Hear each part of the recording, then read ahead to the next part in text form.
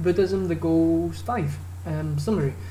So it's a pretty short part of the course. There's only a few elements into it you need to actually get your head around, but it's the main focus for Buddhism. It's where they're going. We've got the first part just being karma, action, natural law.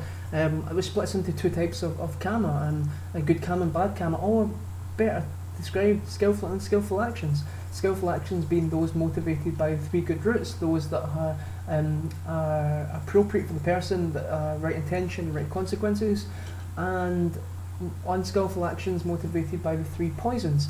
The three poisons being greed, hatred and ignorance, and the three good roots being understanding, kindness and non-attachment, to try and counteract the three poisons.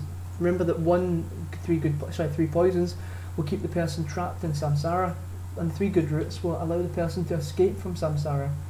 The escape from samsara is nibbana or nirvana. Nibbana is more accurate, obviously. So nibbana can't be described. It's nothingness. It's the end of physical pain. The end of mental pain. The ending of desire and craving. It can't be described. It can only be experienced. So I think it's the ultimate goal. It's the existence of. It's the extinguishing of the flame. It's the snuffing out the candle. There's two types of enlightened being in Buddhism: Theravadian and Mahayanan. Theravadian believe enlightened beings called an arhat, and Mahayanans are bodhisattvas. Arhats achieve enlightenment for themselves. Bodhisattvas are pre-enlightened and choose to stay in samsara to try and help others reach enlightenment, and that pretty much is the whole goals. That's where they're heading to it.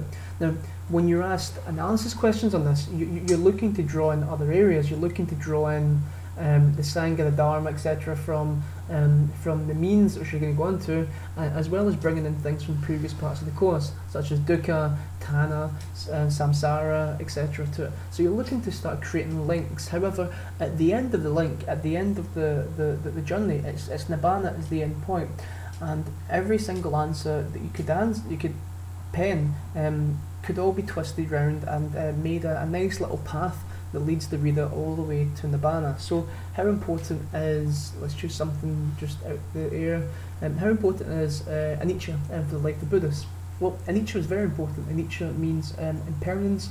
Anicca means things change and never stay the same. Our inability to accept this causes us to suffer, dukkha.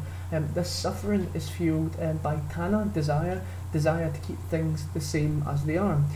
Desire is part greed, part ignorance, which are the three root poisons, which keep us trapped in the cycle of samsara.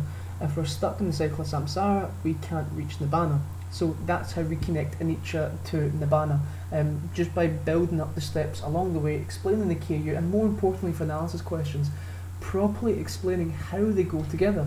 You can't just name drop and just say, well, that causes that. You have to say properly how these things go together, connect the proper chains, and you get marks all along the way.